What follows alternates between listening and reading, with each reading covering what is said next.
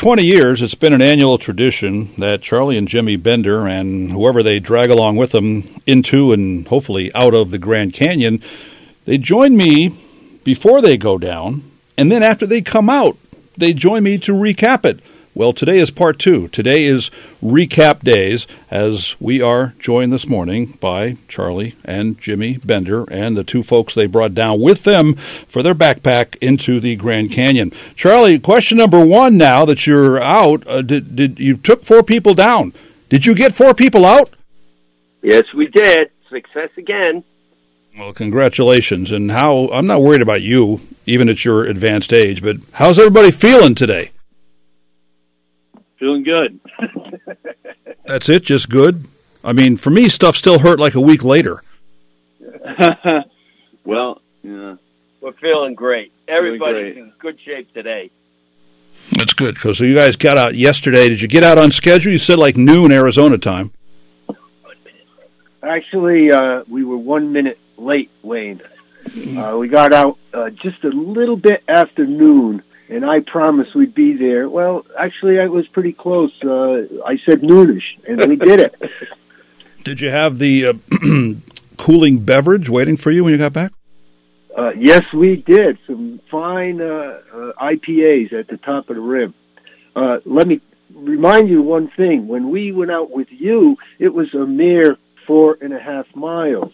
Yesterday, we hiked out 8.2 miles. So there. What do you think of that? You're saying the last day, day 5 of our hike 20 years ago this week was 4.2 miles.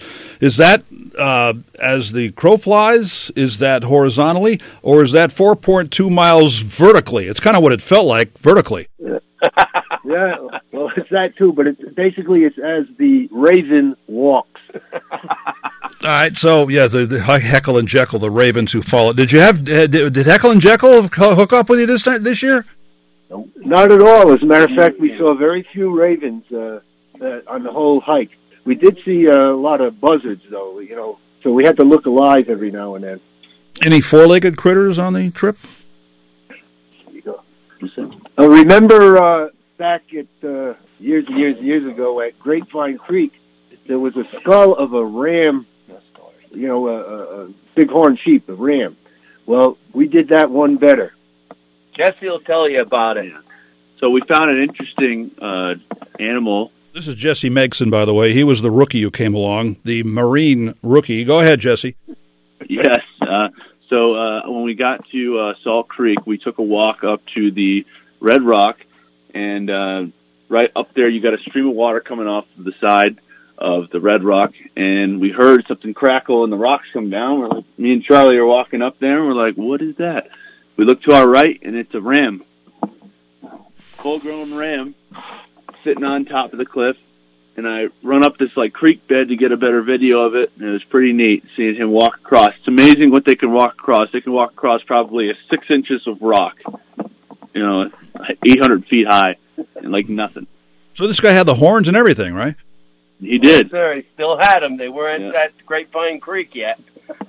Well, and Charlie mentioned Grapevine Creek, where we were 20 years ago. I guess now it's last week. My favorite story from Grapevine Creek was when Dawn Drum went up canyon a little bit to do what we all have to do on a periodic basis. She's getting ready to go, and she looks down by her left foot, and there's a coiled rattlesnake by her foot.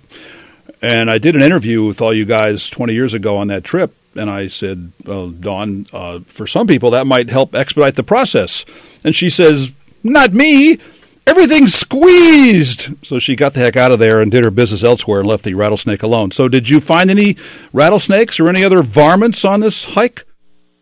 There were no rattlesnakes this time, but we did see 2 whip snakes. Very interesting. Are they venomous? Not at all, no. But they're probably about 3 or 4 feet long and very, very thin and extremely fast. And one of them came down while we were sitting next to Salt Creek, came down almost between our legs, and he dipped his head in the moisture, and we watched him drink. Uh-oh, I hear clicks. Are you guys still there? Yeah. Okay, I thought maybe we lost the line there. Hey, have any of you guys shaved in the last week? That's the first thing I did when I came out of the canyon, but no, not in the canyon. Yeah, just a note that I learned when I was there, that when you're there, you're not bringing shaving stuff down there. So you just let it grow out. And by the time you get to the rim, when you're done, like these guys did yesterday, you're Grizzly Adams, simple as that. I let mine go for a few weeks after that and eventually got rid of it. Although now I have one, too, even though I didn't do any hiking. All right, so we had you guys on Friday before you headed down off the South Rim. You gave the plan on what you wanted to do. Sometimes the plan doesn't quite work out the way you had planned it. So what curves did the Grand Canyon throw you guys in this backpack? Actually, everything went just according to Hoyle. We followed our plan pretty much to the T. The only thing is that at Granite Rapids, we found that is always used by a lot of boaters. So they take up all the space down there. Fortunately, we got there early enough so that we could claim a spot. And we decided that if we ever do that again, we'll camp at Monument Creek and just walk down to the river rather than try to camp at the river, because you have to compete with the rafters down there. There's a lot of talk about how low the level of Lake Mead is, and this eventually goes into Lake Mead. Did the Colorado River look about the same as it always does, or could you tell they're in severe drought conditions out there? No, the Colorado River flowed just about the way it usually does. The flow of the river depends on how much electricity Las Vegas needs. And you brought along a gourmet cook, Tim Wentworth, who's done this before. Tim, what was your favorite meal that you provided for the guys on this hike? Actually, Tim had to leave. Yes, he flew out. He should be home by now. He flew out at 6 o'clock this morning. All right, maybe he's listening from Lebanon right now. All right, so give me your version of what his signature Grand Canyon meal was. Oh boy! Oh, yes, nature. What was the chicken? I don't know. Tortellini? Chicken tortellini or something like that. No, everything was good. We ate like kings down there. When Tim goes, you eat like a king. No barnyard stew. That's right. Barnyard stew, when we did it 20 years ago, was basically whatever you got left in your packs. It all goes into a pot, and you stir it up. And actually, it was pretty good on the evening before you hike out, evening of the last day. Tell me about the weather. I know that a couple of years ago you went down there and you got some unexpected rain. Did things stay dry on this backpack? It stayed dry. Oh, boy. First day we got down to Indian Gardens. They have a thermometer hanging there. It is facing the sun, so that has an effect on it. But it was 122 degrees in the sun. But it wasn't a dry heat? Just like opening an oven door, Wayne. Do you ever sit back and rank? Because you've done this, 30 or so times, where you take like 5 days, and one time I know you left from the South Rim, went across the river, and went out on the North Rim. In fact, we haven't told this story in a couple of years. How did you eventually get to the North Rim that year? I'm referring to walking backwards. I don't recall the story, Wayne. I thought you were so sore you couldn't walk forwards, and you had to walk backwards. Happened. Yeah, that happened. It wasn't on the trail. It was the next day or the next 2 days, I should say. Especially uphill. Couldn't walk uphill any grade at all. Forwards, had to turn around and back up. Did a lot of sitting for a couple of days. Explain why early May is an ideal time to do what you've just done and what I did with you 20 years ago. Usually the weather is good. It's not too hot yet, usually. And there's also, you can plan on water. Snow melt has a lot to do with the water in the creeks and the springs down in the Grand Canyon, and that's available to you. I'd like to bring Jesse back again. Jesse, you were the first timer on this, and obviously you've done some grueling things in your time with the USMC, the Marines. But were there some times in these 5 days that you found to be pretty challenging? Well, I would say the last day was all uphill, or mostly a lot uphill, and there were some definitely steep parts that were required a bit of brakes. So yeah, I would say that was challenging, but for the most part, it wasn't too bad. Just pace yourself, and you'll be good, really. And as the first timer, I'd also like you to paint me a little mental picture here of what it was like once you got away from the riffraff. Because you left from the village and the Bright Angel Trail. There's a lot of people around there. But once you get down around the Tonto Plateau, halfway down or so, you've pretty much got that canyon yourself. And I found that to be really special. Were there moments when you were like by yourself, or at least a chance to appreciate the grandeur of the Grand Canyon?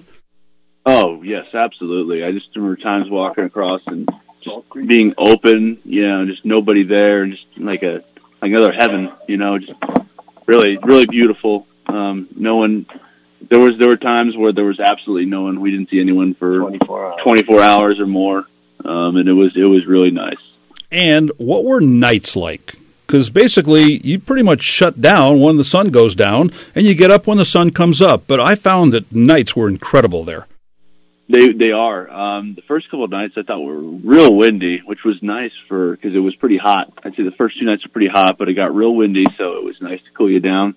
And the wildlife's just out, and the stars are just right out there with the moon. It's like another floodlight. You don't even need a flashlight at night. And the second night we had bats about 6 inches above our heads going at the mosquitoes at Salt Creek, like literally right above our heads, missing us. I was like, whoa. So. Wow, mosquitoes. I don't recall that being a problem when I went 20 or so years ago. And Jimmy, give me a little weather when it comes to the wind. Because on one hand, we've had a lot of wind around here, but the Grand Canyon kind of creates wind. But it sounds to me that this might have been a windier week than you generally have when you do this hike? Yes, it definitely was. Usually you get cumulus clouds late in the morning, and it changes the sun hitting the sides of the rock. So you get a lot of gusting winds back and forth.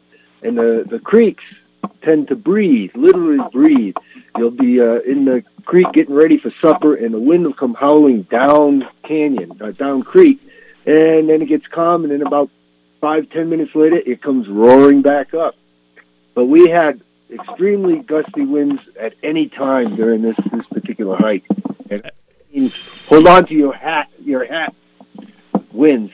Even though we had them tied on, you still had to hold on to them. Right, and with the heat and the sun, you got to wear a hat. So that's why you got to hang on to it. I remember that too. That exactly what Jimmy just said. That you'd be hiking in the canyon. This could be at night when you're sleeping too, and the wind goes gusting up the canyon. And then like 2 minutes later, it comes gusting down the canyon. It's like the wind bounced off the canyon wall and came back down. It was really bizarre. So, Jesse, you did it once. After this experience you had with these guys, spending 5 days backpacking the Grand Canyon, is there a part of you that says, all right, when are we doing it next year? Sign me up. Well, yeah, I would definitely do it again. This is something I could definitely get used to. And, Charlie, you're in your 70s now. In fact, you're not too far away from my age. I'm just wondering, how much longer can you keep doing this? I'm wondering the same thing, Wayne. That walkout was pretty rough yesterday. I like it when you admit that, because as you know, I struggled, especially the first day. I didn't expect downhill to be as difficult as it was. It just killed the thighs and the calves, which I hadn't done the proper conditioning for. I realize that now. I mean, I didn't realize that I needed to do it, but I did. And there was a time when I was really hurting. But I got a feeling, especially that first night, you guys were hurting too, but you just let me whine about it, and you kept your mouth shut even though you were hurting as well. Oh, rats, he caught on to us. It took me 20 years. All right, so what's the itinerary now? You're driving back from Arizona to Connecticut?